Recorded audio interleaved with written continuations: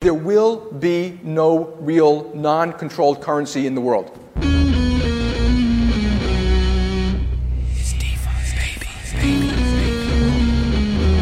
coming for you, banks. It's an exciting time to be involved in Bitcoin Cash at the moment. During that whole war of Lightning versus big blocks, like were we the bad guys? Were we the ones that weren't listening? Fundamentally, we believe in markets, transparency, and tokenization. Come on, you gotta come stronger than that, you know, like...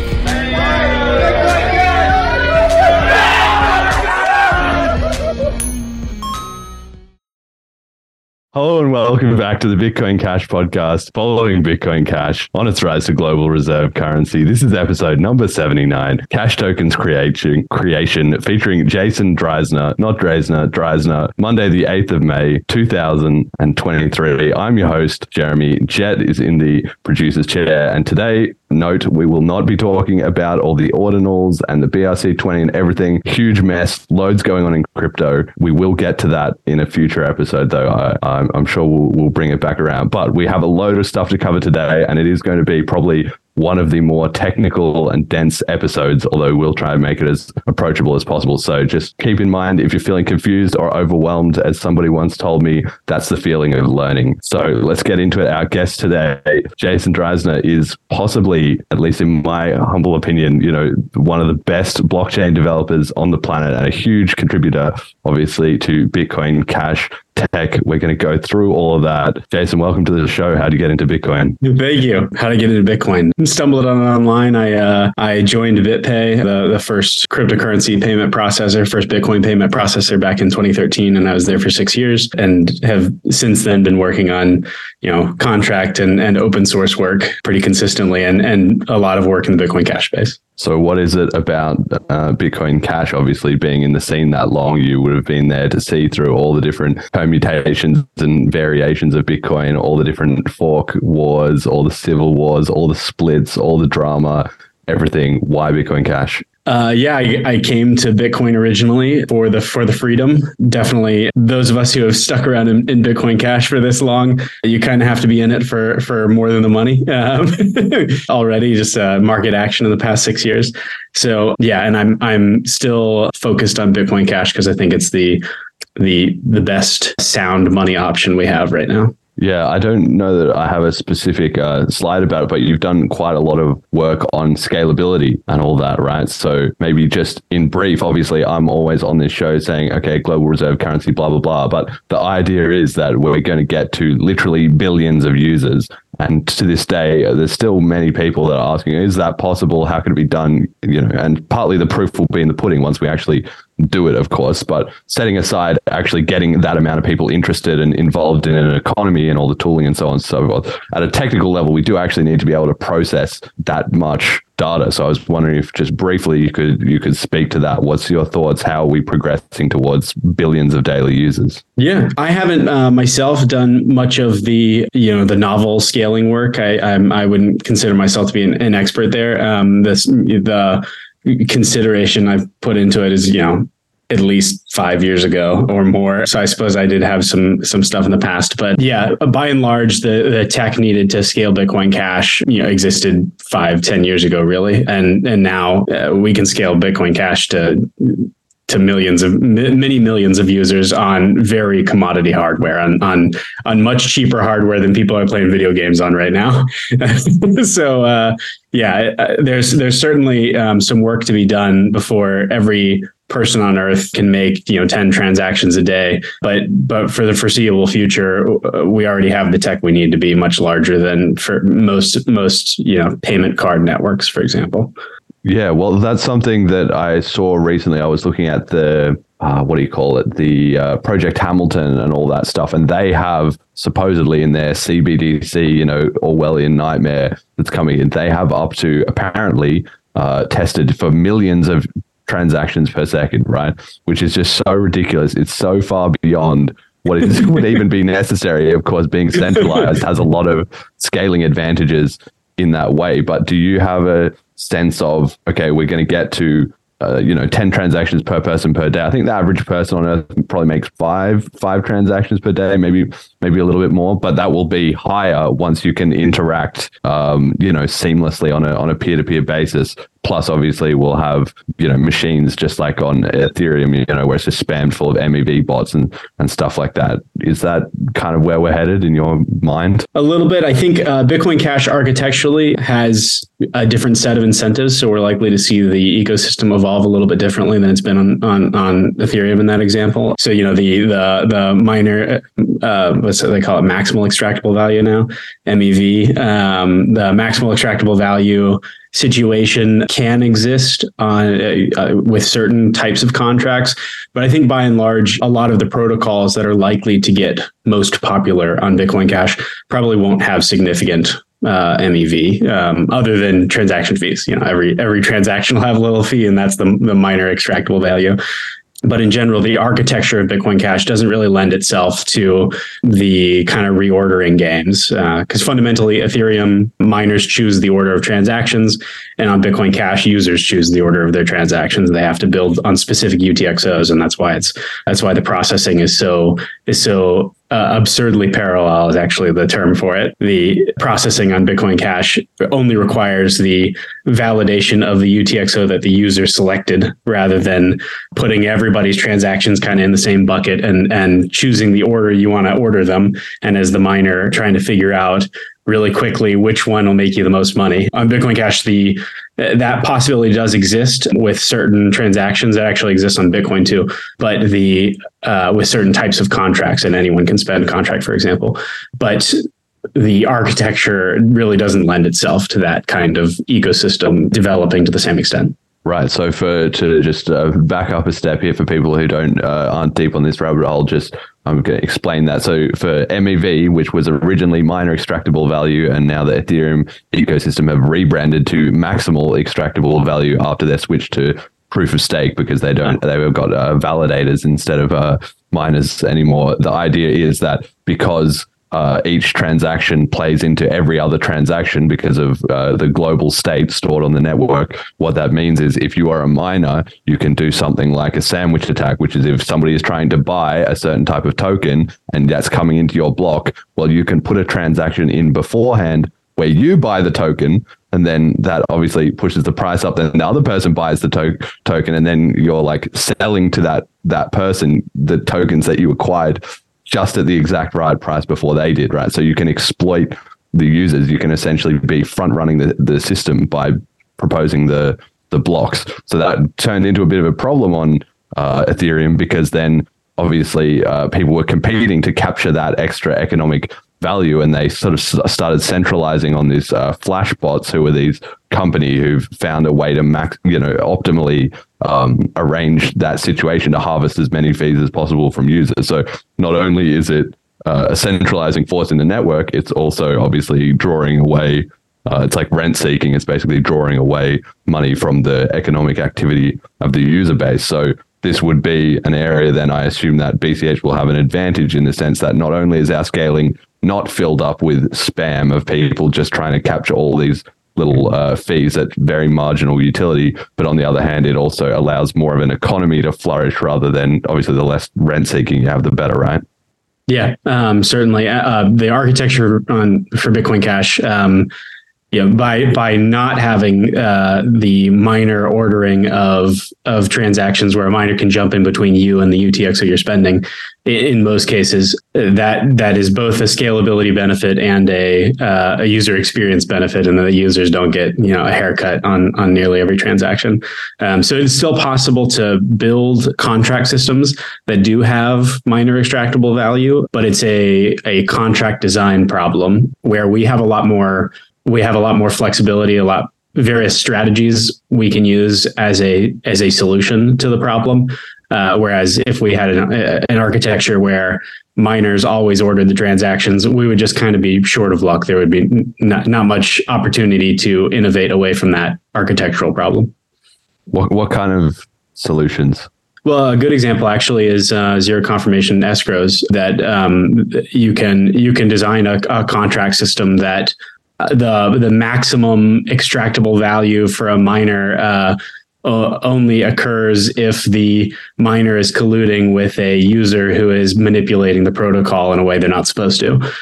So that such that the honest party ends up getting what they want, and then the miner gets what they want, but the attacker ends up spending twice their amount. So there are a number of like mechanism design things you can do in contracts where you can take advantage of minor extractable value to provide value in a protocol.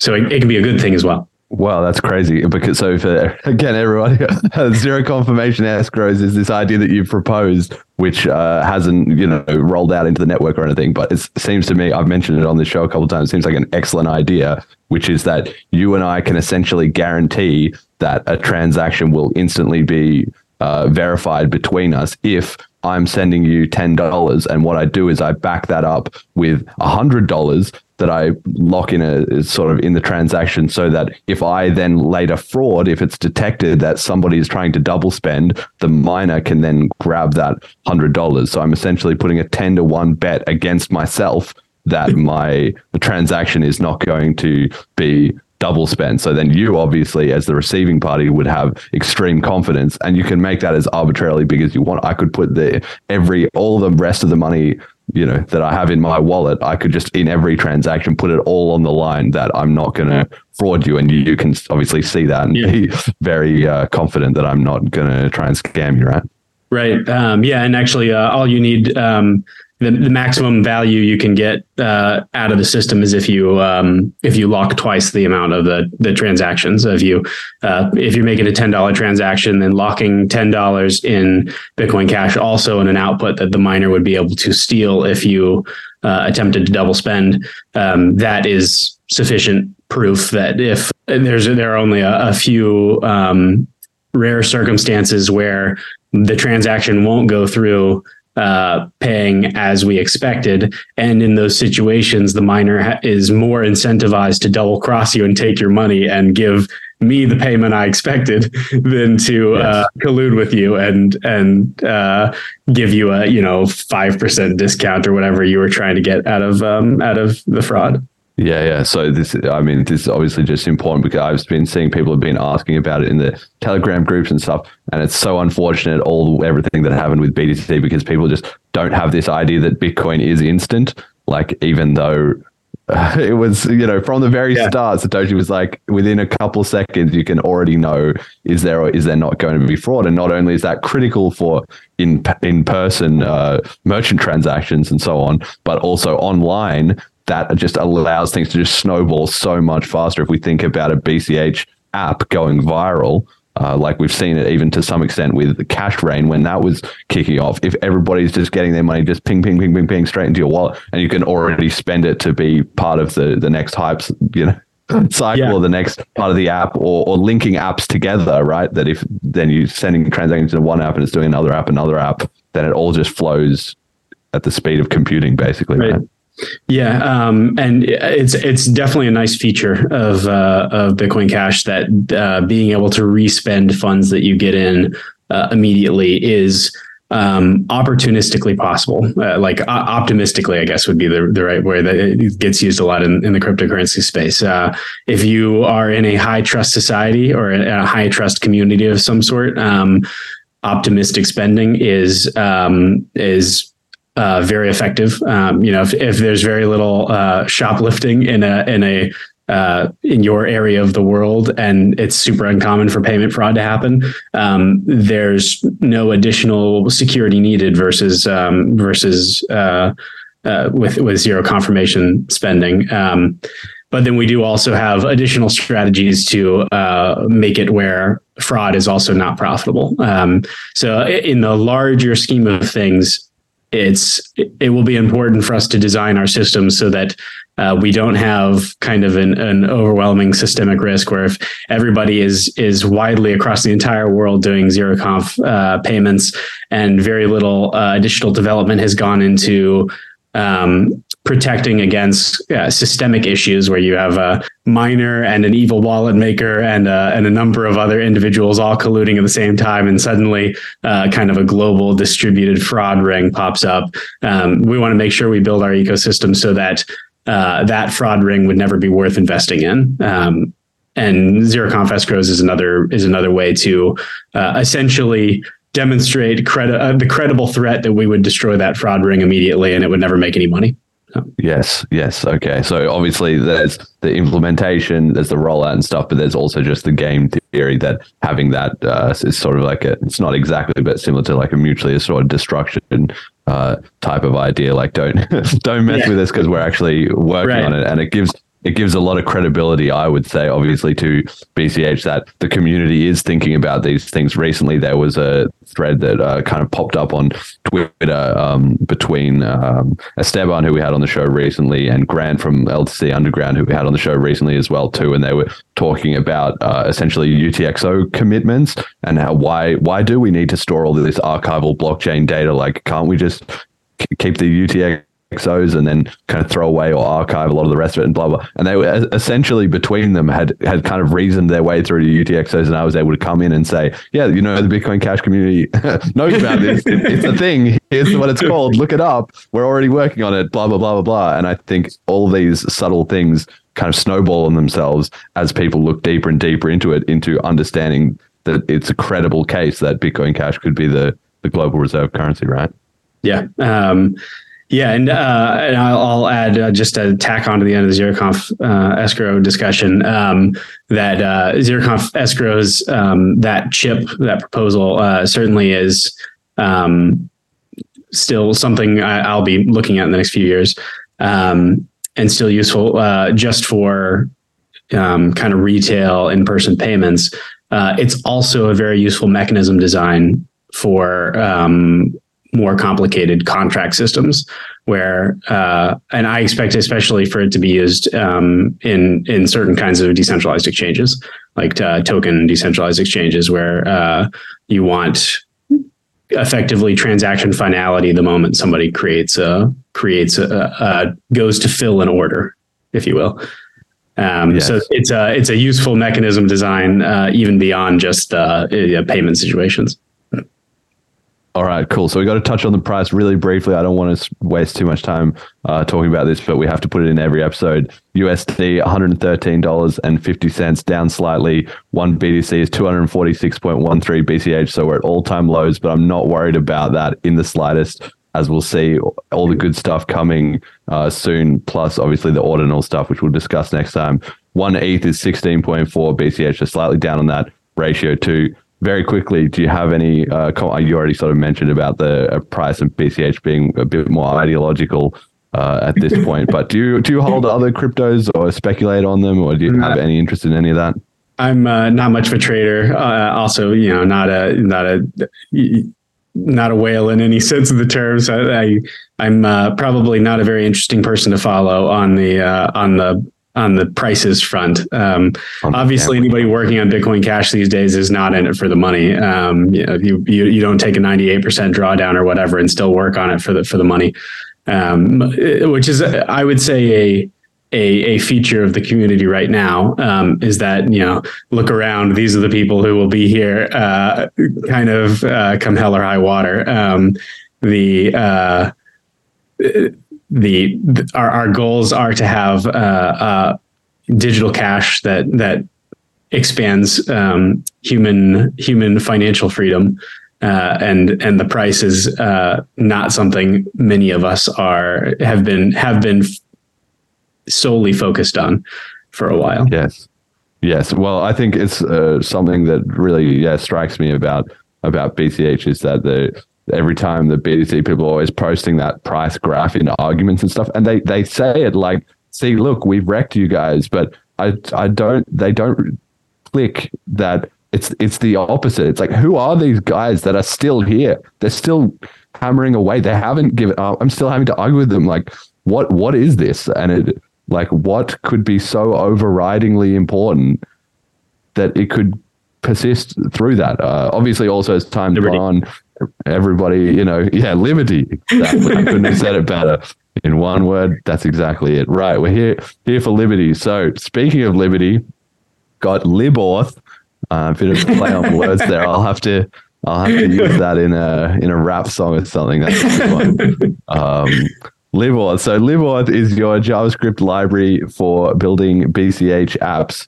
It says here, an ultra lightweight JavaScript library for Bitcoin Cash, Bitcoin, and BitAuth applications, has no dependencies and works in all JavaScript environments, including Node.js, Deno, and browsers. So obviously not everybody in the world is a developer, but starting with the ELI 5 explanation of what this is, how long you've been doing it, and why it's important, and then moving up to the one for our dev sort of listeners, can you just walk me through LibAuth?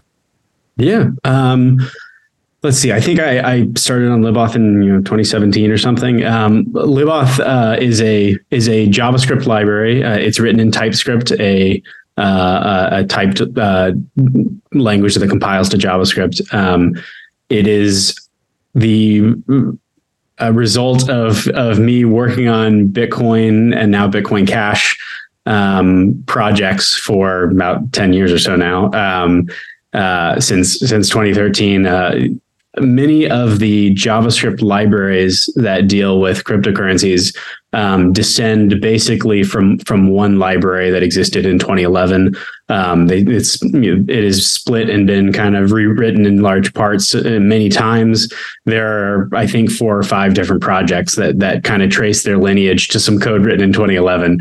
And in my time at BitPay, I worked on BitPay's version is Bitcore, and there are some programming choices and design styles, which I would call very JavaScripty programming style, which is actually can be very useful in applications with user interfaces and applications where you are working on the final thing that people are going to be interacting with. You get a much faster development style to build things that way. But then if you build a library with that style, you necessarily cut yourself out from some important optimizations and ways of being able to customize the features that the library provides. So LibAuth, I started as a sort of de novo, completely from scratch implementation of what I would like the JavaScript ecosystem to have with respect to Bitcoin Cash. Bitcoin at the time, actually, I started it, I think, before the split. I started with WebAssembly implementations of all of the cryptography that is used in the Bitcoin system. In fact, I think it was the first WebAssembly implementation of most of those libraries. It was very cutting edge at the time. Had one of the first implementations that abstracted away the instantiation of WebAssembly. And in the recent version of LibAuth, actually cleans that up the first time since 2018 or so, when WebAssembly is a low level virtual machine, essentially, that you can get access to in JavaScript now, where you can compile C and Rust and C++ applications, things that are written for a machine level to be very efficient. You can essentially access this very efficient machine from JavaScript, and it's a very good place to run cryptography, fancy math, things where you need a lot of CPU power. So the recent version of LibAuth evolves some of those older WebAssembly interfaces in clever ways that are now possible given some changes in the past 3 or 4 years, such that if you're as a user of LibAuth, you no longer have to even think about how you get access to the WebAssembly stuff that's in there.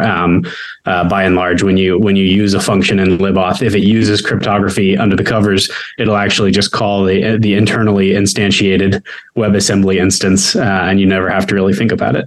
So that's the V2 alpha that's currently out right now. Required a lot of kind of re-architecting and also needed to reapproach how the internal virtual machine implementation for Bitcoin Cash's virtual machine, how that works as well, to make way for the upgrades in the past few years, upgrades to the math and introspection and now tokens. And I'd say the long term, the future plan for LibAuth now is LibAuth has I didn't really describe that when you use features from liboth, because it is written in this a functional programming style, a very functional programming style. That is, every function in liboth takes an input and returns an input, instead of importing classes and big objects and instantiating them and then having them maintain lots of state in your program.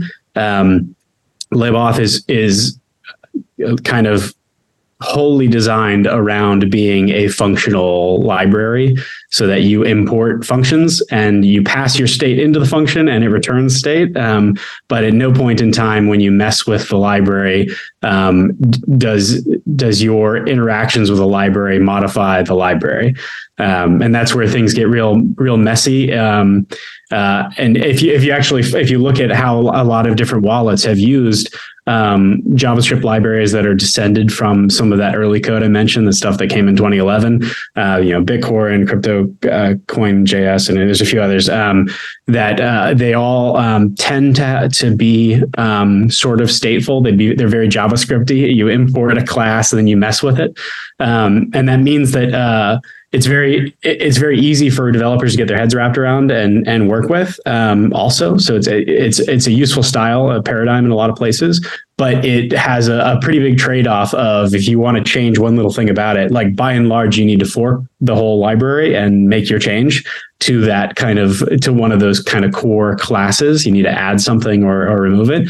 There are ways of extending it, like inheritance and such, that are have their own cans of worms. And if you look at how the JavaScript ecosystem developed, from 2011 to even now, some of the wallets that use this stuff, many of them have their own custom fork that make little changes here and there. And sometimes they're able to kind of upstream those changes.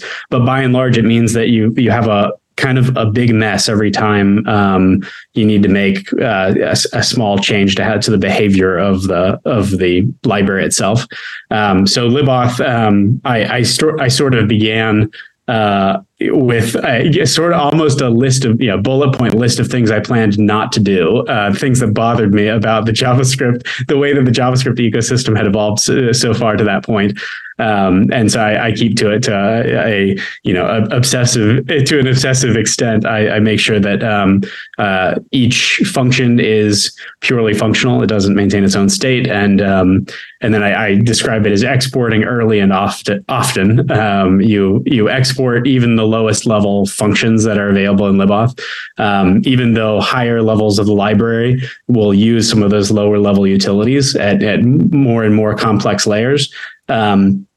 Generally, if you are doing something with liboth and you need to change something about the way you're doing it, you can go and look at the function that you're using, and you can copy its internal contents, move it to your project, and just do something different at the moment you needed to do something different. So it means that the extensibility question can be approached in a much different way, which is also very useful actually in the JavaScript ecosystem due to dead code elimination as well. If you do it the very JavaScripty way, it's very difficult or technically infeasible to eliminate code that you're not using from your project that is part of the library that you're using. So if you import like a 4 megabytes of JavaScript, and then you only use it to compute addresses, you might have the simplest application in the world, but it takes 500 milliseconds for it to instantiate on a cell phone because you're importing the whole thing. And with liboth, the library itself is built so that your build system can only import just what you're using, and you can get just those 1,000 lines or whatever, just a few kilobytes, and your load times can be essentially instant. But that requires a very different approach to how the library itself works. You kind of have to start from scratch if you want the library to be built like that. So that's what I did, and I've on and off worked on it over the past 6 years or so. And now kind of what's next with liboth is I'm working on, and in the next year or so, hope to have a proper, I'm calling it liboth engine, a wallet engine where the system itself is the utilities exported from Liboth give you some of the basic features of what you would expect to be able to, some of the basic features required of a Bitcoin Cash wallet. By and large, existing tooling exposes, if anything, very simple interfaces for creating, for example, single signature addresses and spending money from single signature addresses. And, if you're lucky, they'll also support one way of doing a multi-sig address. And the wider UTXO-based cryptocurrency ecosystem, at least derived from the Bitcoin lineage, has kind of been stuck at that level of development in wallets for since 2013. I mean, at BitPay, we were working on the first multi-signature wallet in 2013. The first one that hit consumers was Copay, now the BitPay wallet. That was the world's first multi-sig wallet that was actually in use by users, of course, designed by Satoshi, the multi-sig strategy. But the wallet world sort of, the development of the wallet world in a lot of ways sort of ended there. And wallets mostly focus on providing nice user experiences over the same sort of underlying tech, which is just single sig payments. And if you're lucky, maybe multi-sig. But by and large, if you use multi-sig, you're still stuck in a single wallet. Like if you use multi-sig for this certain wallet, it can only talk to other instances of itself when you're signing transactions. So you might have a multi-sig wallet, but in practice, you're still stuck with the, potentially if there's a supply chain vulnerability in that particular wallet and you happen to update all of your clients at the same time, you're still hacked. So what we really need to get to is, as an ecosystem, we need wallets to have sort of this baseline functionality, including multisig, where a wallet produced by one vendor can sign on to a multisig transaction, and then you can have on your other device, you can have a wallet installed on a different operating system in a different hardware, different manufacturing, and a different supply chain, and a different wallet vendor, so entirely different packaged everything. So that you, even if one side, if you have a hardware level vulnerability on your laptop, your phone is a totally different set of trust relationships, where as long as both of them aren't compromised at the same time, your money is still not hacked. And we need to get to an ecosystem that has that sort of support. So I've been working for a while on getting that kind of support in Liboth, where you can actually define as a JSON document, you can define how a wallet works in Liboth. They're called authentication templates, and in this hypothetical future, you would be able to import, or the developers of these wallets would be able to import kind of well-reviewed standard authentication templates that kind of tell the wallet how to deal with a certain type of UTXO, and how to sign transactions or what other sorts of actions are possible there. And that's how we kind of get to a next level ecosystem where wallets can deal with, not only being able to sign for each other's multi-sig transactions, but also being able to participate in things like decentralized exchanges and sidechain bridges and things like that. So the next step for Liboth is building that kind of base engine, with the goal being that a lot of different wallets will be able to kind of import this whole engine, and they can focus primarily on their user interface. But a lot of the tech that would take years, literally takes years for most of these companies to build, and most of them fail to ever build it. Very few wallets actually support multisig, and the ones that do, it's kind of a side feature that in many cases doesn't get updated very often, things like that. If we can get to a place in the ecosystem where we have a variety of sort of open source engines that everybody uses and reviews really well, and those provide some of the basic technological features, then wallet developers can mostly focus on kind of their user experiences and the things that wallet developers focus on, like the onboarding experience and backup, if there is a backup, or recovery strategies, things like that end up impacting real users a lot more in the long run. But they end up being a bit of a treadmill because nobody really gets past working on those things. Yes. Okay. All right. So I'm just imagining that was amazing, and I'm with you, right? But my mother listens to this show, and to her that was like 5 minutes of Greek, right? So I'm just going to try and translate some of what you just said. So essentially what Jason is saying is that since 2017, for the last 6 years, he has rebuilt an entire sort of basic Lego toolkit of components to build Bitcoin Cash wallets that would usually take years and years and years to develop the most powerful wallets, but instead that will all basically be not exactly a 5-minute job, but a matter of a couple of weeks for Bitcoin Cash developers to make wallets more powerful than anybody else could do in several years. Now, this is all done in JavaScript, which is the world's most popular programming language, but the trade-off usually would be that you would suffer the performance hit. Like, JavaScript is very popular, but it's also not very optimized in terms of the amount of throughput you can get out of it, which is why JavaScript runs in browsers, but it doesn't necessarily run, like on top of the line computing. Like Bitcoin core nodes are not really written in JavaScript, right?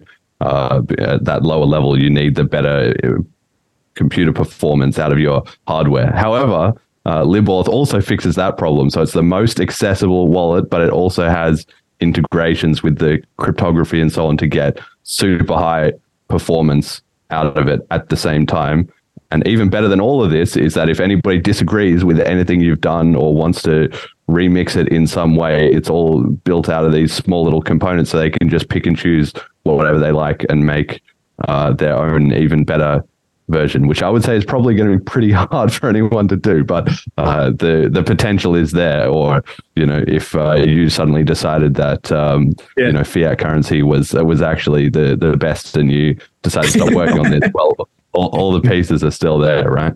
Yeah. I would say on the performance question, you'd be surprised how performant JavaScript is in general these days, because it's used by the world's browsers. So there are a number of companies out there who lose $1 million for every tenth of a second that it takes for their page to load. So they've invested quite literally millions of man hours of some of the most talented engineers that have ever lived on optimizing the performance of JavaScript.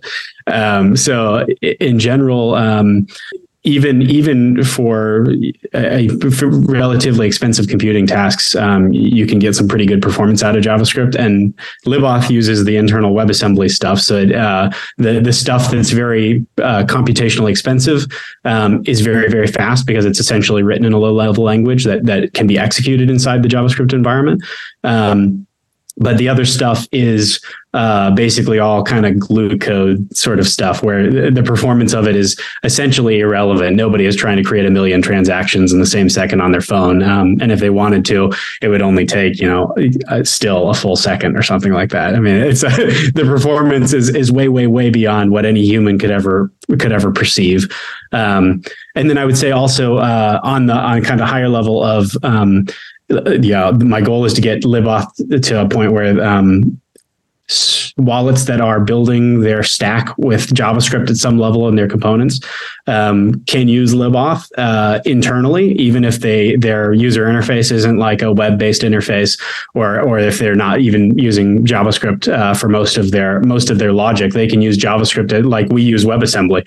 Like within LibAuth, we use WebAssembly. We just kind of call into it and get responses back for the cryptography. You could very reasonably build your wallet in Swift on iOS and call into the JavaScript, call into LibAuth, and get your response back, get your signed transaction back, and never have to deal with like any of the kind of the blockchain Bitcoin Cash virtual machine primitives. You can just use it like a black box sort of. a very well reviewed one that's being used and reviewed by other wallets as well. So there's that, and then I would say also it would be a long-term goal for other implementations in other languages to implement the same basic spec for how Liboth's wallet engine works. Definitely would be a major goal to have multiple implementations across multiple languages and have wallets using those other implementations as well. There's nothing to stop somebody from building a Rust or a C++ equivalent or something like that. And maybe we would actually compile it to WebAssembly and use it Liboth instead of using our JavaScript implementation. We'd have the JavaScript implementation, which is a little bit easier to hack on, and we'd have the really, really fast WebAssembly implementation that is basically machine code that you run in JavaScript. So there are a lot of options there, but it's actually in a lot of ways. I haven't been working on this straight for 6 years, as I'll work on it for a little bit here, and then I go work on BitAuth IDE, or I'll go work on Chain Graph and some of those others, or work on Bitcoin Cash protocol upgrades. Contract designs, etc. But in my time working on Liboth, I spent a lot of time thinking about what that kind of the specifications for what that kind of engine layer look like. So implementing it is actually not. It's a task, but it's something that can be done by a talented programmer in a month in whatever language they're comfortable in.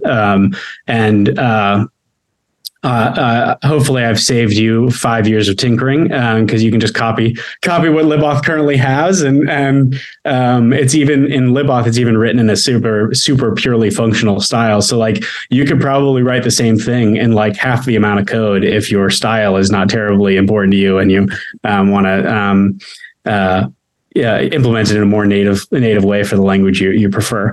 But yeah, so we will get to a place where we have figured out what the kind of highest common factor is in wallets, and we have specified that pretty well. And it just so happens that it's easy for me to specify it in JavaScript and immediately useful to a very wide range of applications.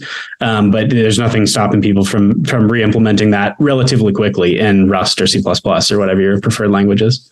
So yeah, the upshot of all of this is that essentially the baseline is there for an explosion.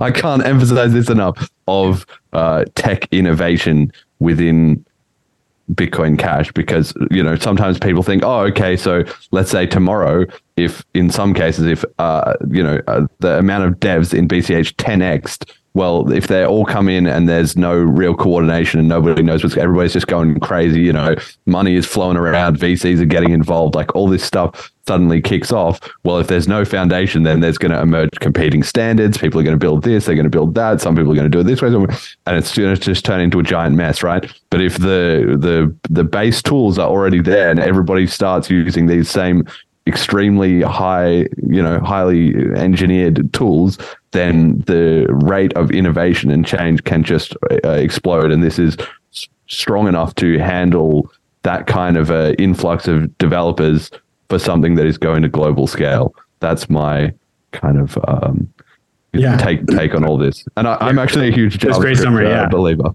Yeah.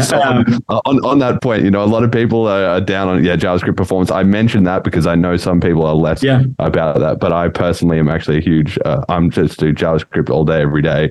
I rarely code in anything else these days, and I think the performance concerns are overblown because of exactly what you said. The network effect of people work on is just right. So much greater. It wouldn't matter what the language. You could start with the world's worst language. Some people would claim that's JavaScript. And if there are a couple hundred companies that all lose millions of dollars every few milliseconds that it takes slower to operate, you can imagine that that's going to generate quite literally billions of dollars of capital investment in making that ecosystem fast. And just the web advertising industry is bigger than that. So you with JavaScript you get some benefits of that. You're kind of building on a system that is already absurdly high levels of capital investment pre-existing. Certainly not tied to the language in any respect for our wider development. But yeah, so having that kind of basic engine also gets us, and I expect will be an important way in which Bitcoin Cash wallets will start to support both cash tokens and then applications made possible by cash tokens. So yes, going from a wallet that does single signature payments and has like a nice interface for them, going from that to a wallet that supports like doing a swap on a decentralized exchange, like that is just a massive technological difference. And if you are trying to write the code from scratch to just work with a single decentralized exchange from within your wallet, you might end up spending months just testing that you didn't break something for that one particular use case. And so if we're going to ever grow at any kind of meaningful speed, we need it to be possible for wallets to review, for wallet developers to sort of review how a new protocol works or a new decentralized application works, and have that to be kind of sort of widely reviewed by the security community, by people who know what they're looking at when they're looking at UTXO-based contract systems. You need to review kind of how the protocol works, and then you also need to be able to review your implementation of how you make your wallet work with that protocol, and the investment required there would be truly massive if we didn't have tooling to go from sort of a standardized specification for the protocol to a real implementation in your wallet without writing all of that code. And so that's the goal of getting to this kind of engine state of the ecosystem where we have kind of common engines and a common specification format. And you give the engine a JSON file or whatever describing the protocol, and the engine produces the implementation of the protocol. And in your wallet, then you basically only need to worry about implementing like how, where you put the buttons and where you show the data that the engine tells you about the state of the protocol. Like, what does the order book look like? What's the latest price or whatever for a decentralized exchange? What are the trades that this user currently has open? You limit market orders, things like that. As a wallet developer, that's already a huge amount of work to implement that kind of stuff.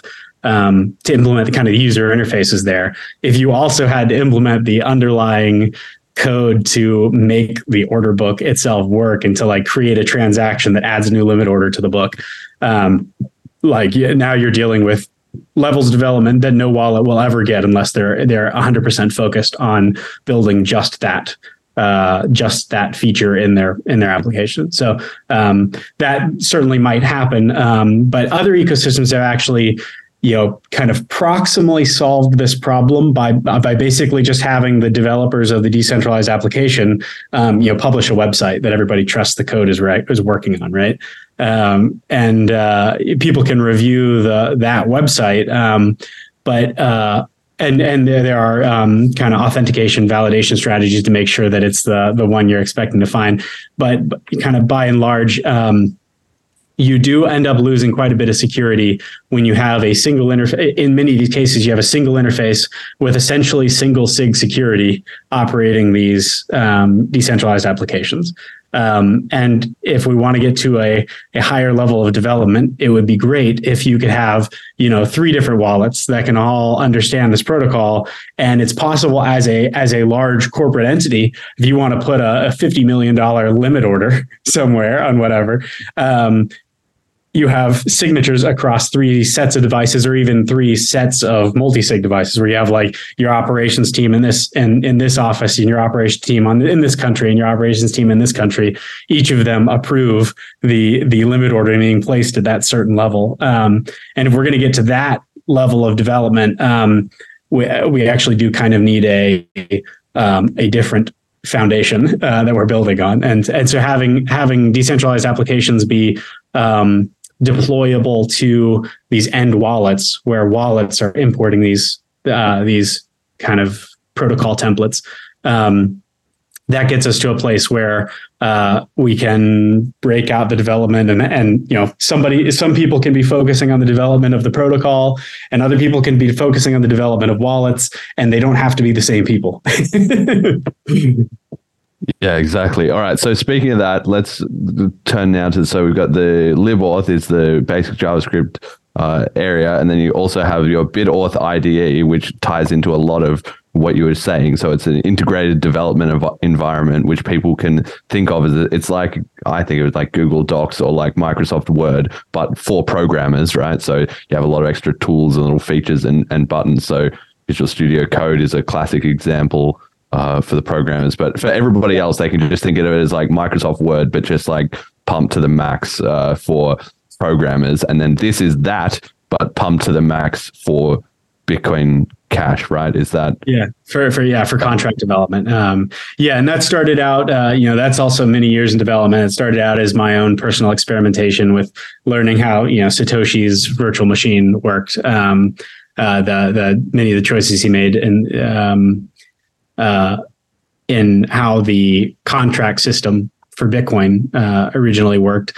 I experimented with a lot of the opcodes that were disabled in early years for denial of service security reasons, have since been re-enabled on Bitcoin Cash uniquely among the ecosystem. And then it's where I sort of learned to use it. I was building the tool that I learned to use it in, and over time got more and more comfortable with kind of the programming model and the mental model for how you work with this stuff. And so that's where I also experimented with the upgrades that I've proposed recently. So there's some of the introspection stuff and improvements to virtual machine numbers and math and now tokens. That is where I was, bitauth ideas, where I experimented with early contract ideas that eventually became cash tokens. But so bitauth idea you can actually think of as being an ultra developer focused kind of power tool that when we get to where the libauth engine is kind of working, bitauth IDE will essentially be a wallet. It'll be a very fancy wallet where you can actually write the code for a contract and then use it. And it's actually internally, it works that way already. It's actually doing it. Like if you check the console, it's actually like creating transactions from what you're seeing. Every time you type a character, it tries to compile that programming language down into bytecode and stick it in a transaction and evaluate the transaction in a perfect copy of the virtual machine that is running in the JavaScript. So I've implemented the virtual machine that Bitcoin Cash uses in JavaScript, and I've actually implemented it with like kind of additional instrumentation and tooling so that as you type a character, we kind of decompose what you've written. We compile it and run it, but then we also run kind of a trace of exactly what happened when you ran it, and we associate it line by line with the program as it's evaluating. So as a developer, when you're typing, like you can see, you type an opcode over here, and you see what happens on the stack if your entire program is evaluated. You see what happened on the stack at that line as you type, and so it actually makes it. It really reduces the kind of the mental development cycles required when you're like learning how to use the stack based virtual machine and how to use kind of the opcodes and the bytecode format that Bitcoin Cash has. So it takes it makes the kind of the different the distance between typing the code and seeing the result of the code. It takes that from possibly a few seconds, or if you didn't have a virtual machine, that you actually for the early years of Bitcoin, most people were like kind of evaluating this in their head, or they were trying to run it on a kind of a rigged up version of a rigged up copy of the C++ implementation, where they would just kind of run it as a utility in the code base for Bitcoin Core at the time for Satoshi's client.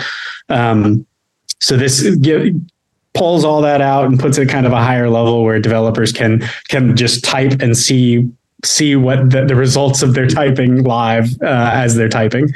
makes it a lot easier for you to follow along. Yeah, so it's essentially like a little window into, because obviously, as we'll talk a bit more about, or we've already kind of touched on, but the UTXO model of the BCH as compared to sort of the EVM model is you're essentially trading scalability on the plus side, but the con is kind of developer complexity. And so this kind of tool just makes that tons easier, because as you're developing the Bitcoin contracts, you can see it sort of updating in real time, like you said. So then if we've got, you've got that, and then you've also got chain graph. So this is the third little piece I wanted to touch on. This is all the foundations before we get onto the sort of major topics. So chain graph is technically a multi-node blockchain indexer and GraphQL API. So to me, what that means is it's like a service for developers to query blockchain data in a more comprehensible way. So for instance, when people are used to, they can go look up, June Analytics or any of these blockchain browsing sites and have a look at, how many coins are in addresses over 100,000 and how many coins have been moved within the last 3 weeks. And, how many people are using Cash Fusion versus not using Cash Fusion graphed over time. All those kind of things, they're essentially just pretty ways of displaying the kind of information that is checkable with chain graph. Is that right? Yeah. And from a developer's standpoint, using chain graph is the goal is to have a base kind of foundational layer that lots of companies might start their company with, and be able to work with blockchain data in a SQL database effectively. And also the GraphQL API actually makes it where you don't have to, in many situations, you don't need to deal with the SQL either. It's the GraphQL API tends to be a little bit more natural, especially for kind of front end developers, people who are building applications to work with. And you can get a very solid, it's a very solid kind of back end API layer that is built correctly for your company to get very large. So, you start building with this, and, even if you don't mess with it too much, you don't think too much about the back end stuff, like it will work for your first few thousand users. And then if you hire 20 additional developers and you've got a DevOps team and stuff like that, you're not going to be re-architecting big chunks of your system kind of from scratch in order to account for your new scale or to account for your new need for development agility. And the background for this actually comes from in 2015 or so, the Bitcoin industry really began reeling in a lot of ways from the kind of rapid change that happened in the underlying economics of Bitcoin as a system. Like, we went from an industry that in 2013 you could still send a Bitcoin transaction with no fee and it would go through. By and large, Bitcoin was quite a bit less adversarial. It was much smaller, and the kind of block size scaling stuff had not really risen to the forefront. So there wasn't much of a debate there. That we were still well below the 1 megabyte denial of service limit at the time. So a lot of businesses had built their business on the idea that first there would only ever be one chain. It would be the one with the most work, and that would be uncontroversially Bitcoin. It would be the one with the most work. And many of those companies never really planned to add altcoins at the time. It's just altcoins were all of the others, and they were just going to build their company on just the Bitcoin network. They had their backend set up to consult with if you were kind of new, you just had one node, or you had one node behind a wall of, you would set up kind of your boundary nodes that were the nodes that were connecting to the wider network. And then you would set up your internal nodes that were the ones you talked to and you didn't let other people talk to, so that if there was an active vulnerability, you could kind of have still some protection between the network and your backend. And then also, if one of your nodes just fell over, if there was a hardware downtime or some unresolved bug or something like that, you'd be able to switch between your internal ones. So like if you were a pretty advanced company, you had a boundary node and a set of fallback nodes that were you're talking to closer to you.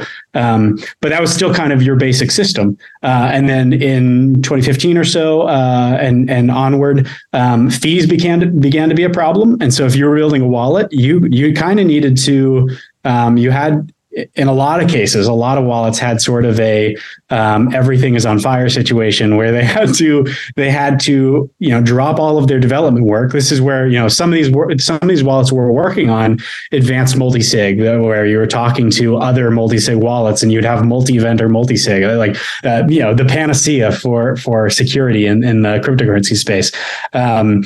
Many of those wallets had to drop those projects and instead switch to focusing on like estimating fees. And estimating fees became like a 1-year problem for like a number of wallets. And some of those wallets, like to this day, are still patching that code.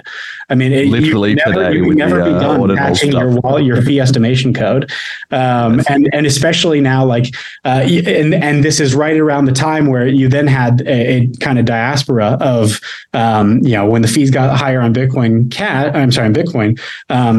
people started looking at other alternatives. Even people that were like, "No, we're never going to add anything but Bitcoin." Those business people had to look at their business model and say, we should have a backup.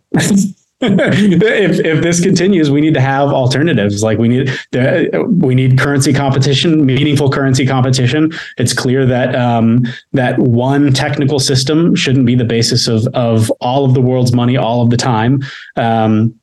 Having alternatives is protective both to the end user who gets alternatives, and it's also protective to the leader, because if you are the world's one digital money system and you're the developer of that digital money system, like you have a personal security concern. Then like you are in a position of extreme power and extreme authority, and you're going to attract all of the wrong people to influence you and try to make changes to that network or break how it works to protect established financial monopolies, et cetera.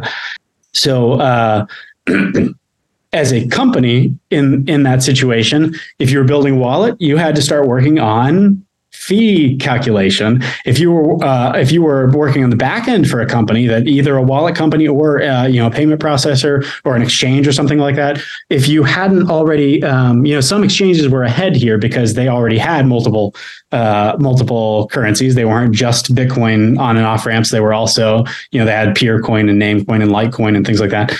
They already had backends that were pretty switchable between networks. But if you were just building Bitcoin only at the time, you needed to kind of drop everything and focus on making your backend work for multiple currencies. And it was especially messy then when Bitcoin Cash split in 2017, when there was the SegWit activation and the Bitcoin Cash split, and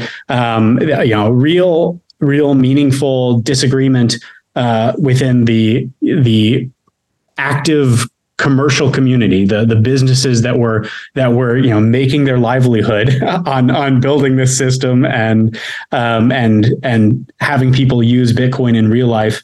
It was active disagreements, vehement disagreements, often within companies where there are factions in the company that are like, no, this is Bitcoin, and no, this is Bitcoin. So and this was happening all across the ecosystem.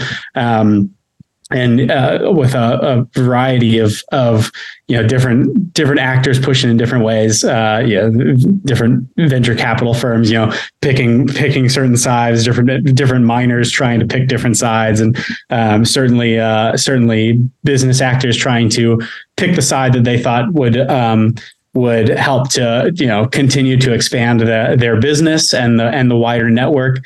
If you're in this situation as a business, you need to reconfigure your backend to be able to swap between potentially not just different networks, but also different views of the same network, or eventually different sides of the split. And you had to, so in some of these cases, you needed to architect this stuff like before the split happened. And that simply wasn't even possible for a lot of businesses. So you saw like it took 6 months or even a year for some companies to add support for Bitcoin Cash after the Bitcoin Cash split.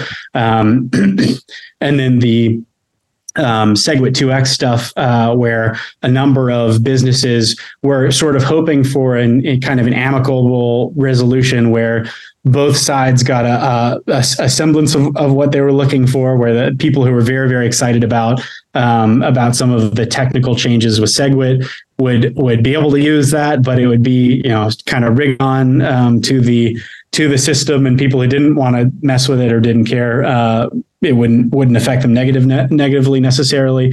But at the same time, the other group would also get their slightly larger block size, so that growth could continue as it had until that point.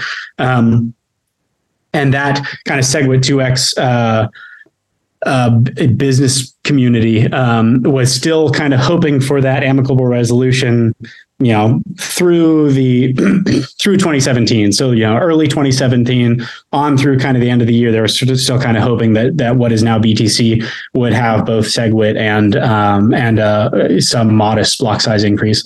And of course, when that didn't happen, many of those companies then very quickly pivoted, had to really reconsider their kind of worldview on this, on how Bitcoin really works, what Bitcoin governance actually is, and add support for the Bitcoin Cash split, but also prepare for a situation where there could be more splits in the future, and they didn't want to have it mire their company in 6 months of technical debt, or worse, end up running 8 copies of their backend on wholly new hardware. So your costs double or triple every time you have a split, right? If you have to run the same sort of infrastructure for each side of the split, and by and large, your company's use of the infrastructure isn't much beyond what the network is putting through. Like if the network is putting through 10 transactions per second, you need to be able to process those 10 transactions per second, even if your company is pretty small. So now a split, you need to be able to process similar throughput on both sides. And anyways, this whole situation, basically as a company, your kind of startup costs get very large if you're trying to build your backend to be pretty agile with contentious splits and with supporting other blockchains. So Chaingraph is the scope for Chaingraph is to build a kind of foundational system for new companies. If you're getting started building a company on Bitcoin Cash, the goal of Chaingraph is to be exactly what you need to start today with one node in your kind of load balanced backend, where your systems are reading from the state that node tells you about. In the same way that if you were just building your systems to talk to one node, your systems might be architected. The Chaingraph lets you start with one node, but eventually, or rather quickly, you can add 5 other nodes, and they could actually be nodes developed in other programming languages released by other teams. So you can Chaingraph, you can run BCHN, but you can also run Bitcoin Verde. You can also run Bitcoin Unlimited, whatever. You can drop in whatever nodes. Anything that can talk to other nodes on the peer-to-peer network can talk to Chaingraph with the same interface so that they talk to each other. And Chaingraph is a very kind of agnostic kind of observer that will just talk to your node and pretend to be another node and will just listen really well and put all of that data in a database.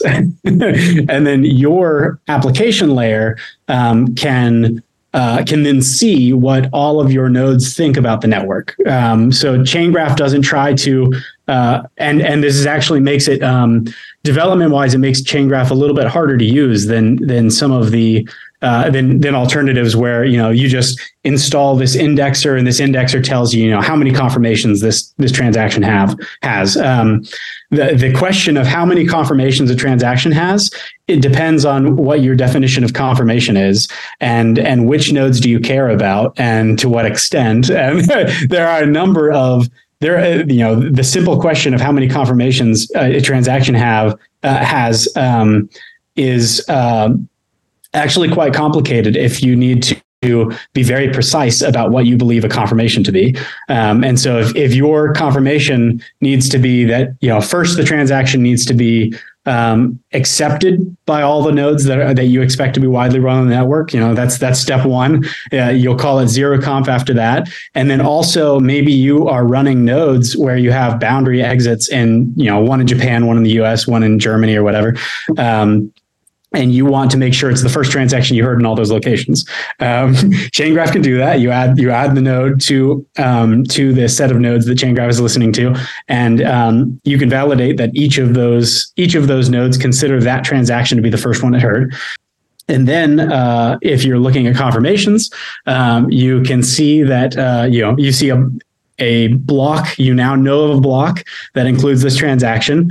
Now, which of your nodes have accepted that block as the valid next block? Like if there are two blocks mined around the same moment and half of your nodes think this one went through and half of your nodes think this one went through, that transaction is not actually confirmed. That transaction is like 40% confirmed, and we'll see if it's confirmed in the next 10 minutes. Yeah, there are a number of things like that where as a company, you have to deal with problems that, like, definitely as a user or as a casual kind of hobbyist situation, you're usually not thinking about those questions.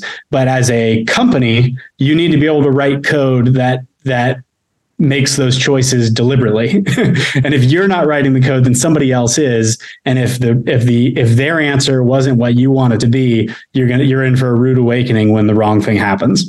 So being able to, the goal for Chain Graph is to be, it's quite a bit more complex at a base layer, but its goal is to be exactly what a new company needs to start building with, so that a couple of years from now, you are, a few lines of code essentially away from being able to make complicated decisions about the state of the network that you simply don't have the access or the data to make in your stack on your own, unless you're using a system like Chain Graph, where you are consulting with multiple nodes and what they saw and when they saw it and what they believe to be the next block and things like that.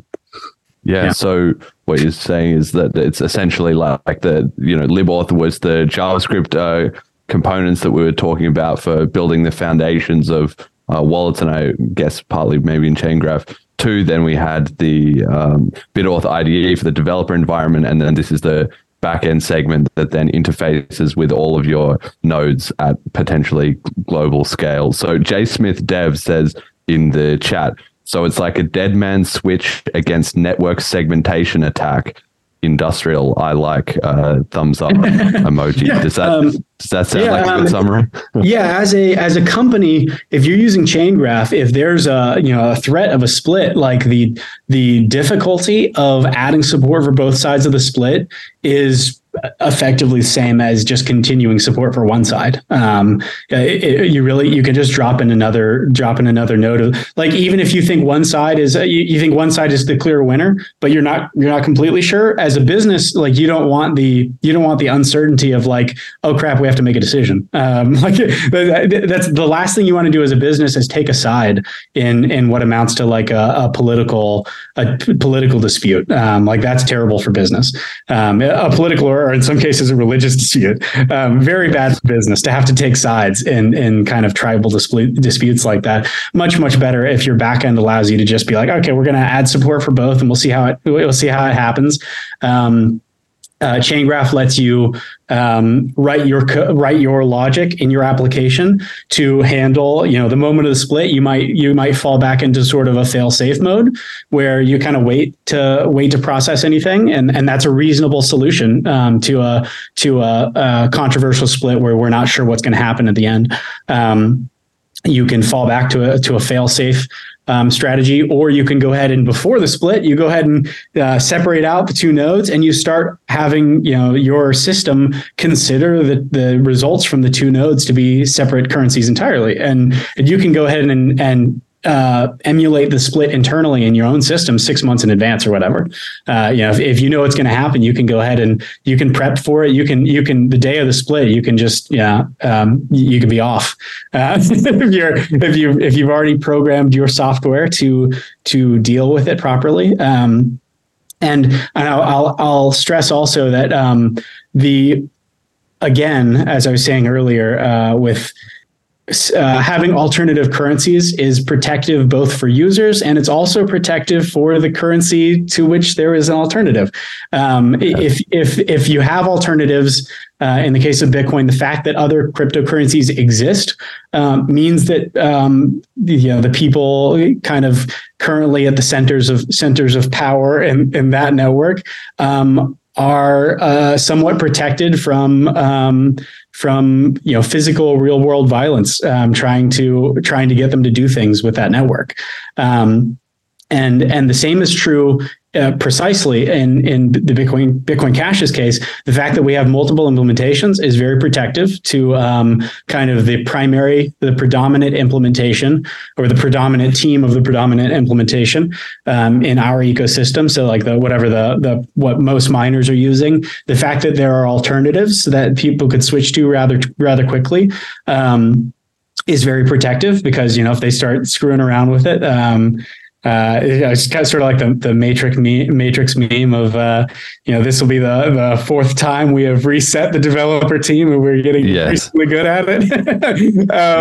So the fact that it's possible is a credible threat that we'll do it again, and that itself is almost equivalent, game theory wise, to having it, to declawing the team itself, where you taking over that implementation, or dominating a network, running a propaganda campaign or whatever in order to cause a controversial split, is simply less effective if every business in the space can handle it fine, if it's not going to bother their business, and if most of the real users aren't going to care.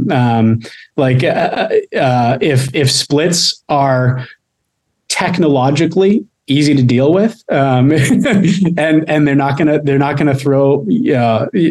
destroy much of the experience of using Bitcoin Cash or whatever, then they're going to actually happen less, because there's a much less incentive to bother with them, and certainly from a business's standpoint, as a business, you don't want there to be a split in the network that's like a lot more work for you. Like the number of people who want a split is rather small, and they tend to be adversaries of the larger goal of peer-to-peer, sound money.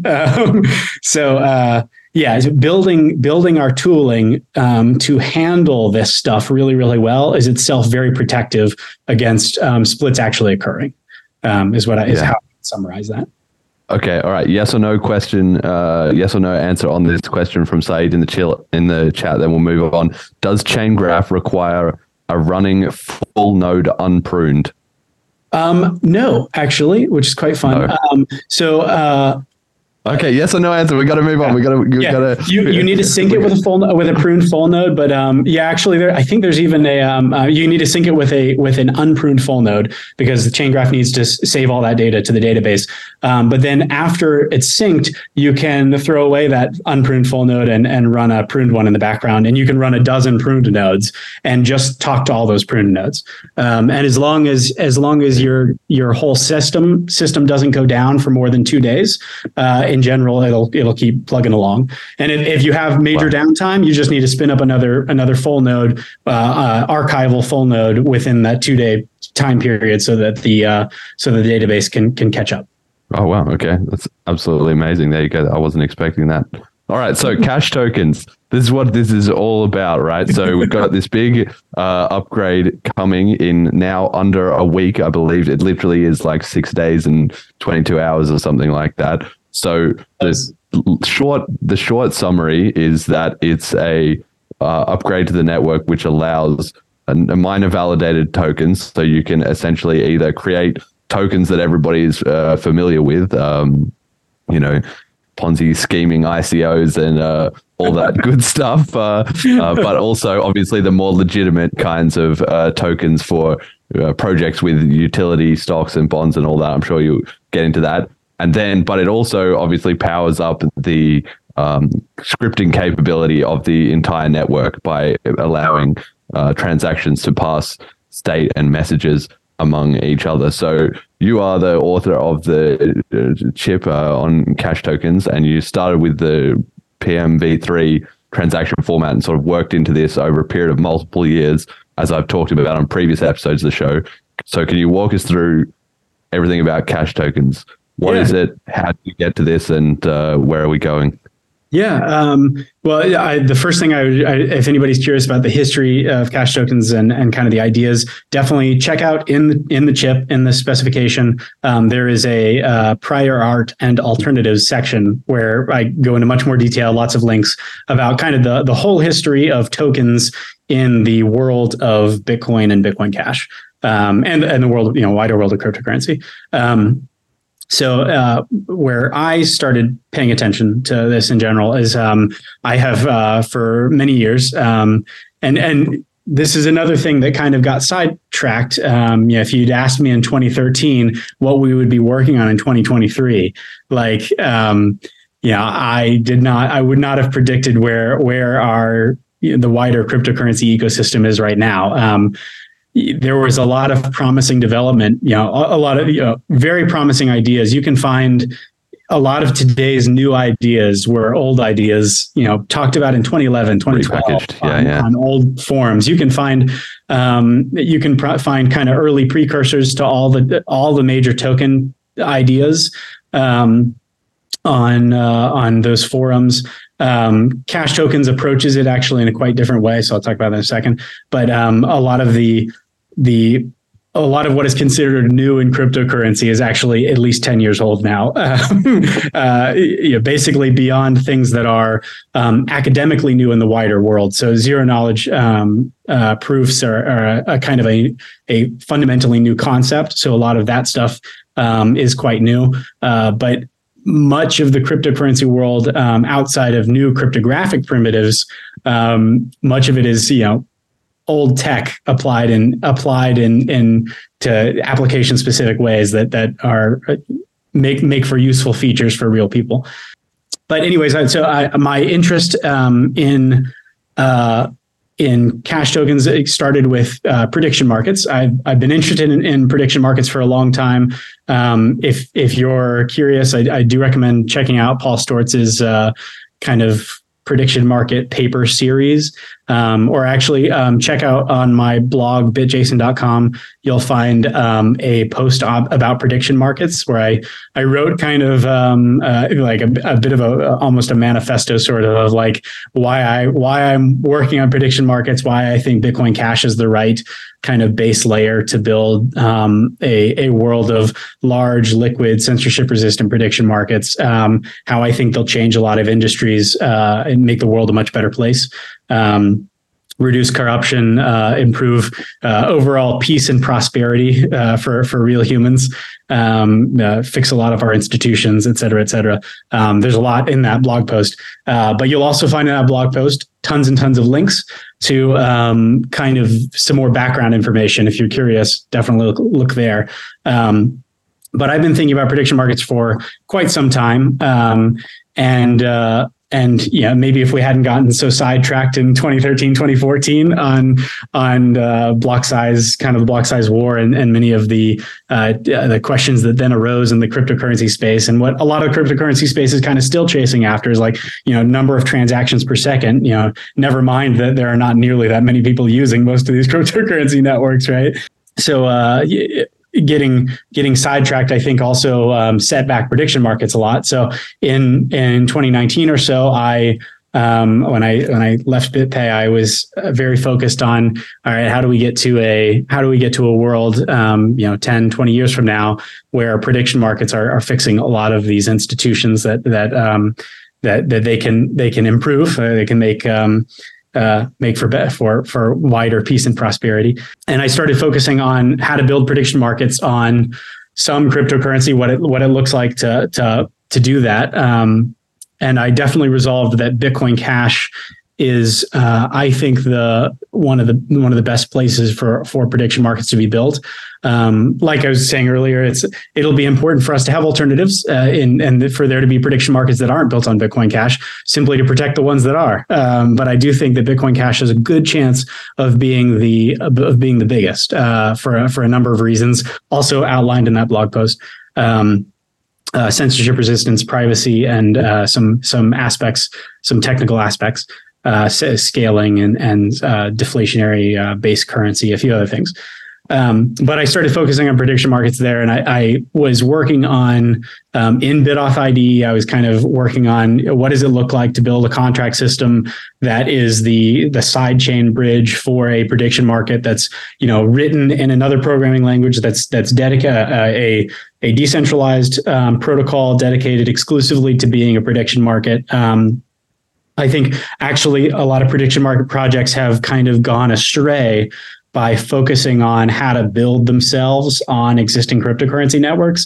And I think that in general, that tends to be a pretty big misallocation of resources. Many of the projects that tried to go that way ended up spending 5 years on scalability concerns, because there's kind of a fundamental trade-off of can you allow for arbitrary computation and to be very scalable? And the answer might be no, but that shouldn't be a problem for a prediction market, because all you need is a system that's very good at being a prediction market. So if you can build a decentralized prediction market system and you can just write it in Rust or whatever, instead of trying to write it in a blockchain virtual machine opcode system, first off, your development's going to go a lot faster. Your end product's going to be a lot better and a lot more scalable.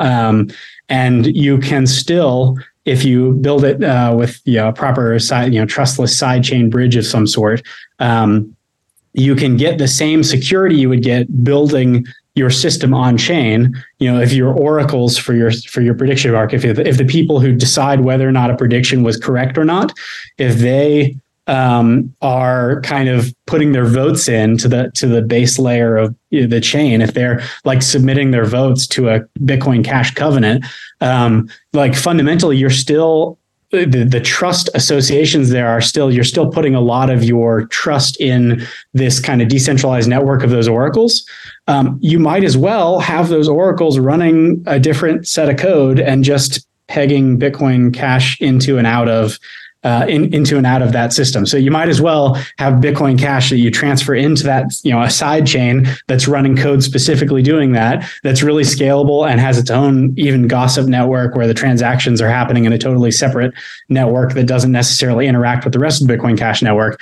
But those transactions also include like purchases of buying and selling each of these different prediction market possibilities, these kind of multi-market boxes. I bet on this market or this box on this triangle, whatever. in general, I think that a lot of decentralized applications are probably better built as sidechains for this reason.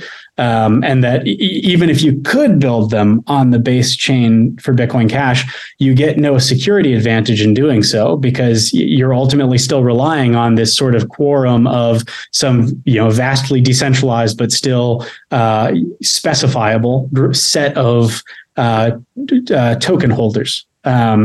And you might as well have them be a set of token holders that might exist on the Bitcoin Cash chain, but they process withdrawals and they process deposits and withdrawals to and from their sidechain. But then their sidechain happens in code that doesn't have to be written to run on every Bitcoin Cash node in the world. The specialization of concerns there, it simply doesn't make sense to do that. Anyways, working on what that covenant, what those contracts might look like to send Bitcoin Cash to a sidechain and then pull it back out of the sidechain. I had been working on how to do that, what a system like that might look like. And I found myself reusing the same kind of segment of code in a bunch of places. And it was the segment of code that I started trying to use. And I was like, oh man, this would work if we just had this one little change to Bitcoin Cash's transaction format. And it's kind of like a silly change. It's not something that like Satoshi deliberately designed. Clearly, because there are actually some other issues with it later that were found that were actually bugs. So we know that this particular question, he or they likely didn't spend much time on. He was working on other parts of the system, but that if you instead included the hash of a certain thing in a certain spot of the transaction instead of that thing itself, it would be possible to build all these systems. And so I was thinking about how these contracts might work, and I had these big blocks of code that were using PMV3 was a proposal that I named Prediction Market version 3 transaction format. So it's just a simple acronym that made it easy to talk about a version 3 transaction format proposal. So my big block of code required that proposal, required that little thing to be hashed in a different way in order for transactions to not get larger and larger every time you made a new transaction. And anyways, staring at my contracts long enough and thinking about it, I eventually wondered if there was some way I could factor that out, factor out all that code, because I started to realize that by and large, I was only using PMV3 in my contracts for basically a specific use case, to be able to pass a little bit of data, to pass some state from one contract to some contract in the future, to have some contract in the future be able to look at some data and be like, okay, this contract in the past for sure told me this message. And after messing with it, factoring it out, there's also another case where, in addition to passing those messages, you pass a bit of data to a message in the future, to a contract in the future. In CashTokens, we call those commitments. We call the message you pass, we call it a commitment. And if you pass any piece of data, we call that a non-fungible token. I also had another segment of code that, in a slightly different way, it was a specialization of those commitments passing code that allowed you to pass numbers in those commitments. And if you passed a number, it allowed somebody downstream to actually split that number into two different commitments or merge it back together.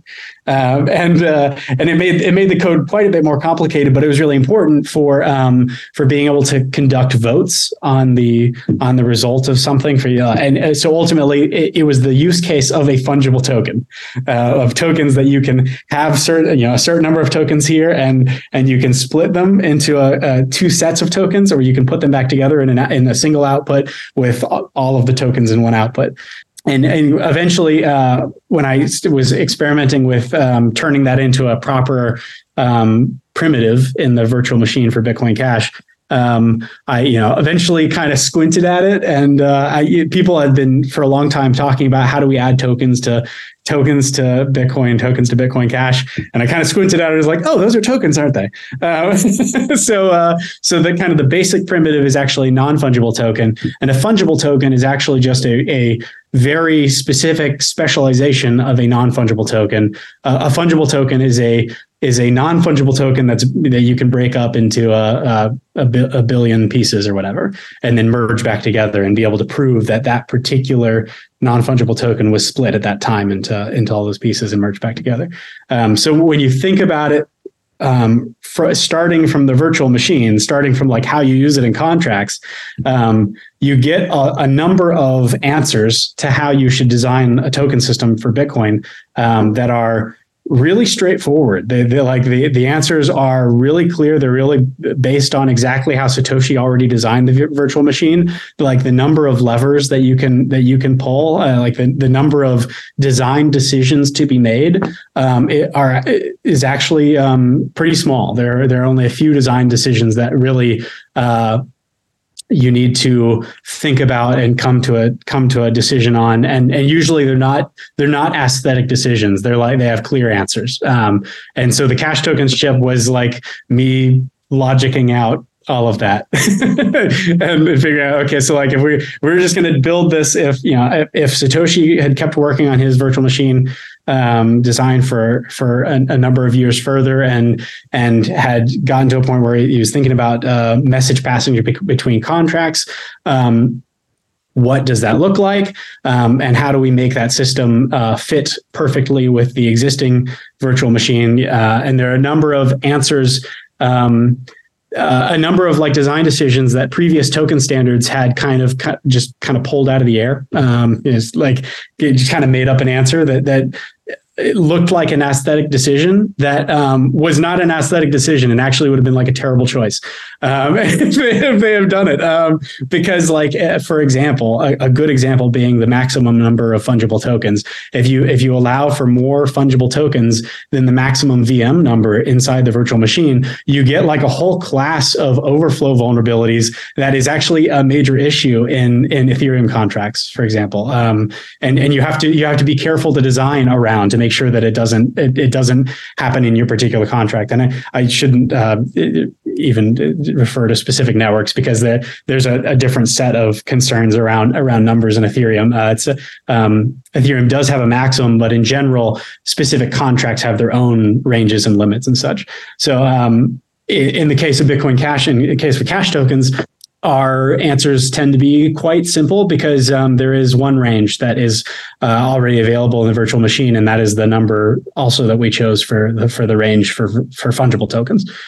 So yeah, if you read through the CashTokens chip, there's actually a giant rationale section where I just talk about basically every decision that there was to be made at any point where there was a decision to be made. I talk about the options and why there's like a logical answer, and a number of other Bitcoin Cash developers helped a lot. The Bitcoin Verita team and the BCHN guys and a number of others. Like check the acknowledgement sections where people were asking good questions, and we went back and forth. And in most cases, after a bit of arguing, there's an obvious answer for almost all of them. So you can find all the rationale in the chip there, and and also there's while we're at it, there's also an example section in the chip describing some of the kind of smart contract constructions that are made possible by CashTokens.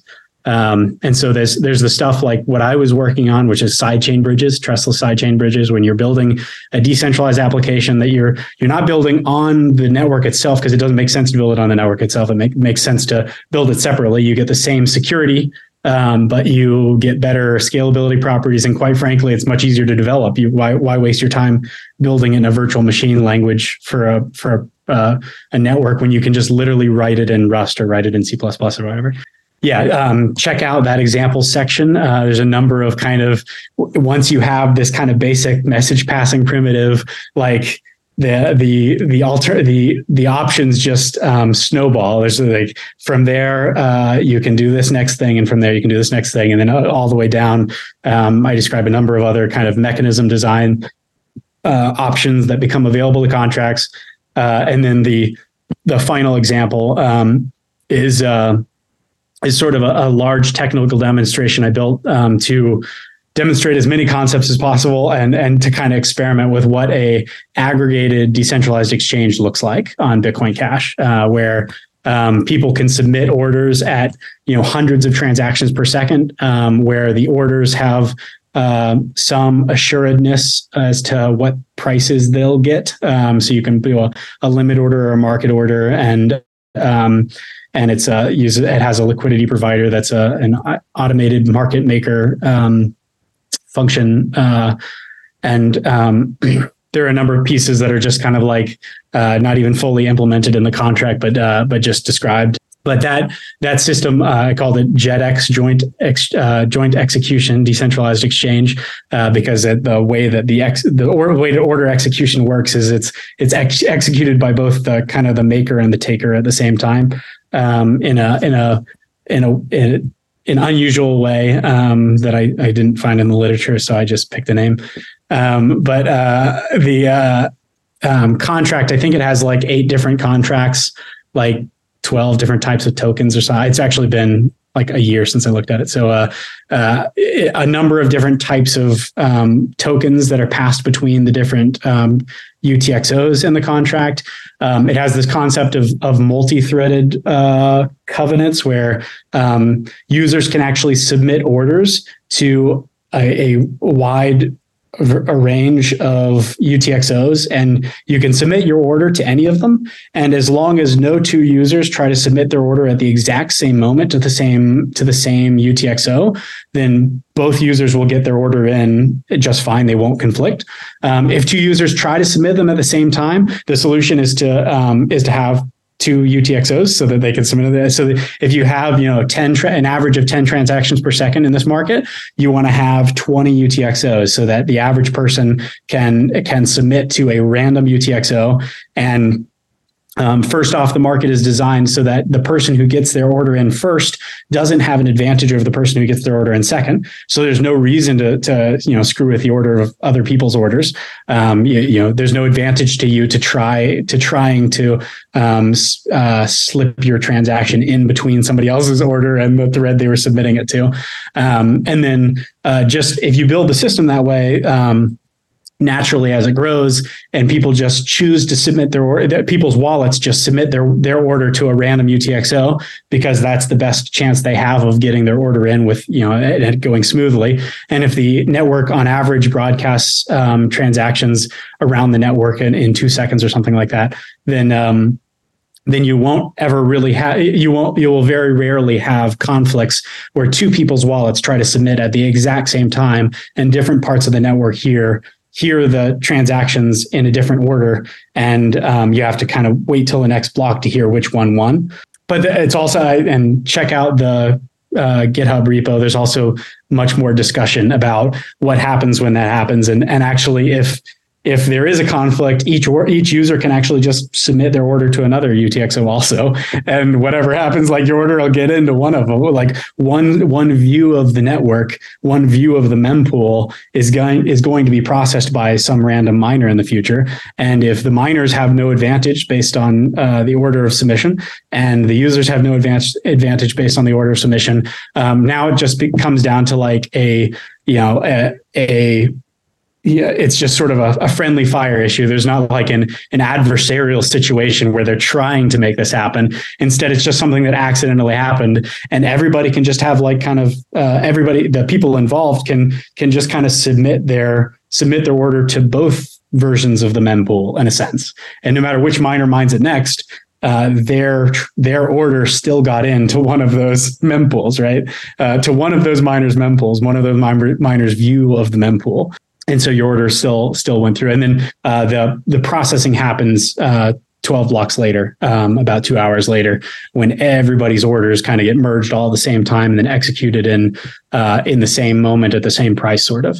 So yeah, it's an example of what I would call like an auction or aggregated exchange. I think there'll be kind of two major kinds of exchanges. I think there'll be those sort of aggregated exchanges, which will provide massive liquidity, but they have to be pretty big. They have to have markets that want to be pretty liquid. They have to be markets for assets that are important enough that lots of people and lots of market makers want to have liquidity on that market. And so markets where in traditional exchanges there is kind of a daily auction, those are good examples where JetX might be applicable. And then there's another field of decentralized exchanges, which I think will use the zero-conf escrow strategy of being able to have very quickly executing orders that happen effectively immediately, and they use kind of mechanism design to ensure that abusing the exchange is always costly to the attacker, and the miners make money if they try to abuse it, and the miner backstabs them, or if the user that they're trying to defraud, if they see it happening, they can make more money by getting a miner to help them do something else. So there's kind of two general approaches to exchange in general. There's quick exchanges where timing matters, and we can use some clever miner extractable value strategies to make those work faster. And then there are these big aggregate exchanges that are just like everybody puts their money in, puts their token in, and you try to come up with a price that is a fair price every X number of hours. And it might be like a daily auction, could be like a weekly or monthly option or something like that. And that'll depend on the market. But JetX is an example of one of those aggregated exchanges. And in the GitHub repo, you can find a big bulleted list of all of the technical things it demonstrates, like the various contract constructions and how tokens work and such. Yeah, so we're going to be coming towards the end of the episode here in a second, but I've got to ask you one more question on this JX before we go to our final question of the episode. So obviously, like you said, all the code is already there and everything like that. And this is a super cool application. Obviously, a decentralized exchange is critical for DeFi and also getting a bit of speculative market and hype going in a fresh token ecosystem. So what's the sort of timeline for after May 15th upgrade goes live? How soon can we have JetX live on chain? That's thank you for the question. The prerequisites for really complicated decentralized exchanges like that are like a libauth engine. Basically, you need a sort of engine system for wallets to be able to take the protocol spec and be able to use the exchange. So like if we just tried to build only JetX, only one implementation of one instance of JetX for a particular asset, it could take each wallet that tried to implement it, many months before they could get it working. And each one of them might have their own weird implementation bugs and issues and stuff like that. A much stronger strategy is for us to get a wider kind of foundational libraries that let us take kind of protocol specifications and just use them as is, so that the wallet developer just has to deal with how do we show the UI of showing the limit order book? Where do we put the button if you place a limit order? Where do we put the button if you place a market order? Where do we show the orders, the user's current orders, things like that? So I would say, it may be a year or more before we have kind of the foundational portions of wallets to make complicated multi-covenant exchanges like that possible. In the immediate term, I expect actually that we're much more likely to have the rapid form of exchange rather than these big aggregate exchanges. The aggregate exchanges are important when you have pretty large markets and you have market makers that want to move 50 million in assets in one transaction. They want to put a limit order in, and they want to get liquidity from people all over the world over the course of the next 24 hours at this certain price or something. In the immediate term, when you're just dealing with a much smaller market that's just kind of fledgling market, just starting, a a token exchange is very simple to implement right now. It's a coin join transaction. Like you can, two people I can put my tokens in, you can put your Bitcoin Cash in, and we can swap, and I end up with the tokens, you end up with the Bitcoin Cash, and we can both like choose how the transaction looks in advance. And if we're both happy with it, we both sign. And that market can take place like in Telegram or an instant messenger or email or whatever. It's very simple to do atomic swaps between tokens and Bitcoin Cash, or tokens and other tokens. And you can even do atomic swaps where there are, eight different tokens being settled, where, I want this, you want this, I want this, some other person wants Bitcoin Cash, and we all just kind of swap all in one big transaction, and we're all happy with the prices we get, and we all sign the transaction, and then it's done. And those kinds of things are possible now. They require development, so that's it would be a valuable thing for entrepreneurs out there. If you're not already working on something like this and you're looking for something interesting to build, that's certainly a market that is immediately useful and can be used. It can be censorship resistant. It can be an open source thing, or it can be a centralized exchanges can build markets like this, where a way to make a centralized exchange better in a lot of ways is to not only have provable reserves, but to have provable execution. Like instead of having your execution be a black box where we have to trust that you're not trading against the users, you can offer kind of public, visible, provably non-manipulated execution where users of the exchange simply sign for the exchange itself. And I think there's a big space for kind of a hybrid centralized exchange, decentralized execution, centralized exchange, decentralized validated execution, I would say, where the exchange can do the order matching, but users don't have to trust that the exchange is not running a fractional reserve, because the actual assets are in the transaction that they sign in order for the exchange to take place. Yeah. So there's a lot of innovation to be had just in like simple transaction signing, atomic swapping exchanges. And then in the longer term, as the ecosystem grows and there is that demand for many multi-million-dollar transactions with vast liquidity globally, I'm certain that we'll be able to get decentralized exchanges that do that in the next few years as the market for that grows. So exciting. Yeah. So exciting. I mean, obviously it feels like we're just peeking through the curtain, we're just at the very beginning of the absolute rocket ship explosion in innovation and stuff. I'm sure once the hype really gets going, it's going to be unreal. I've obviously been promoting on the show CashTokens. It's going to be, okay, nobody expected that we're going to go to the moon with the price on the first day, but it kind of unlocks a ton. So we've got our question that we ask every single guest right at the end of the show. Message to the community, open platform to speak to the Bitcoin Cash community.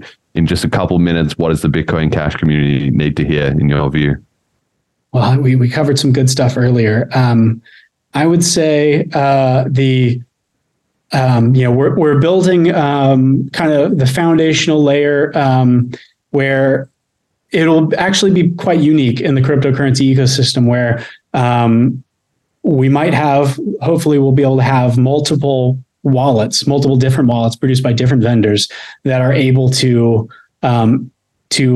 be party to transactions with these decentralized applications and decentralized exchanges. And we have like kind of the basic foundation required to do a much better level of security in how we interact with these decentralized exchanges. So we're going to have a lot of the foundational tech to make for a strong, globally liquid, censorship resistant commercial market. And what I would say is, a request for entrepreneurs, request for products. I think the next big step for Bitcoin Cash, for this community in general, and for making cryptocurrencies useful in the real world, is to build real businesses with real commercial value, build real economies cash tokens, where you associate cash tokens with some sort of real world asset. So that is, stable coins, commodities, bonds, gift cards, loyalty points, concert tickets, ferry tickets, bus tickets.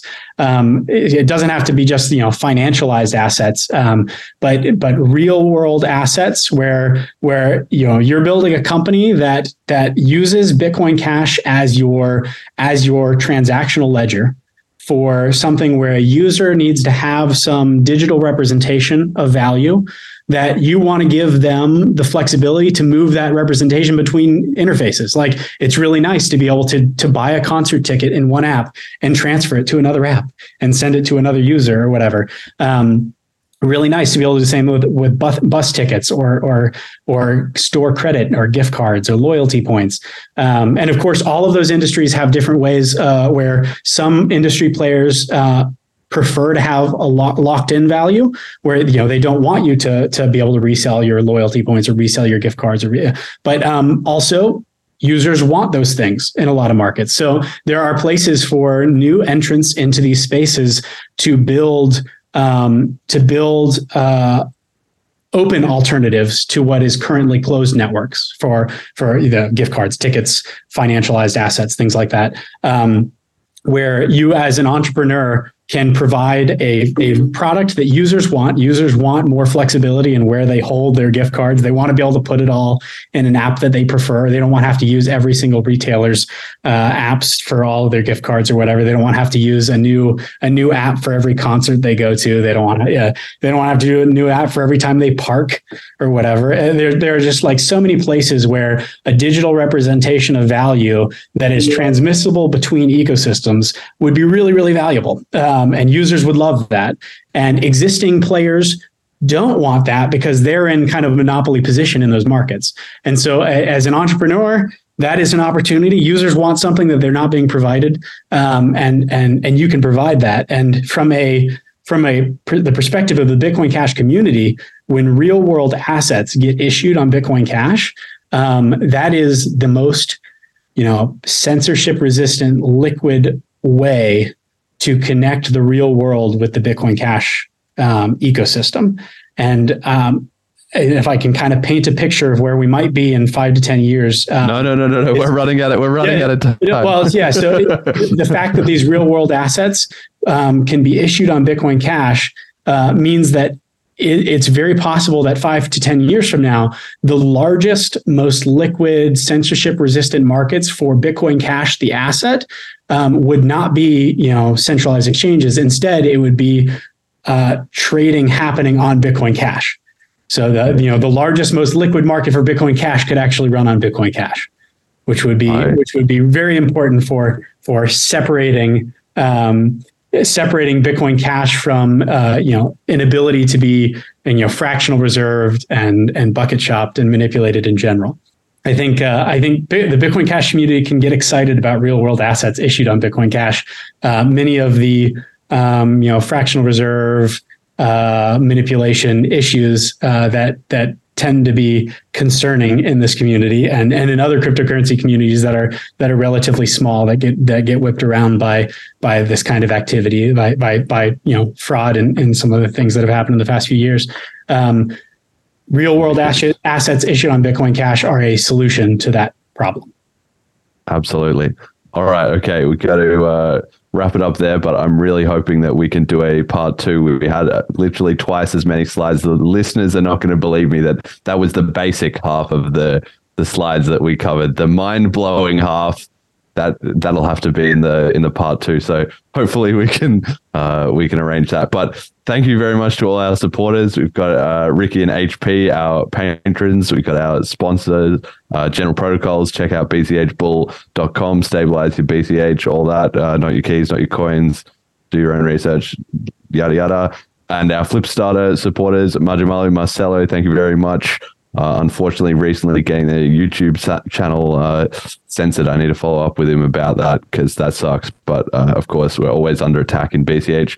Renegade, Cheap Landing, Emergent Reasons, Unspent.app, Molecular, Bitcoin Cash Artist, Mini Satoshi, and Callisti Cash. So thank you everybody for watching. Check out the website, bitcoincashpodcast.com, start guide, FAQs, links, and all of that. Shout outs. Jason, who do you have a shout out for, and where can people find you for more of this?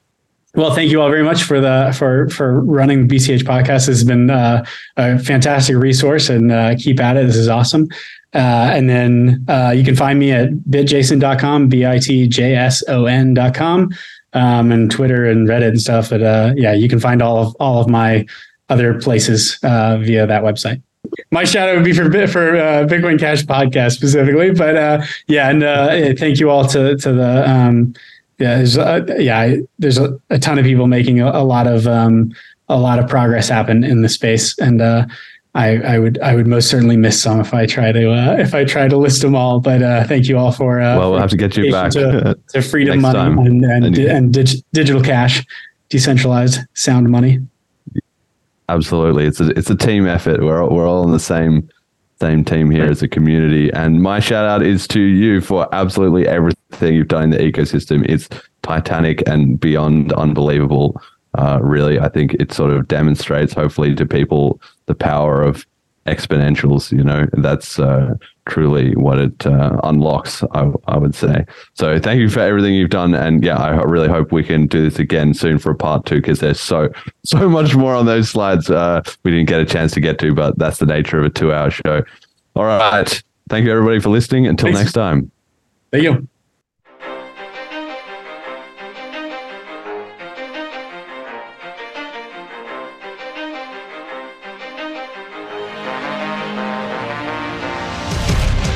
Greatest story the world has ever known.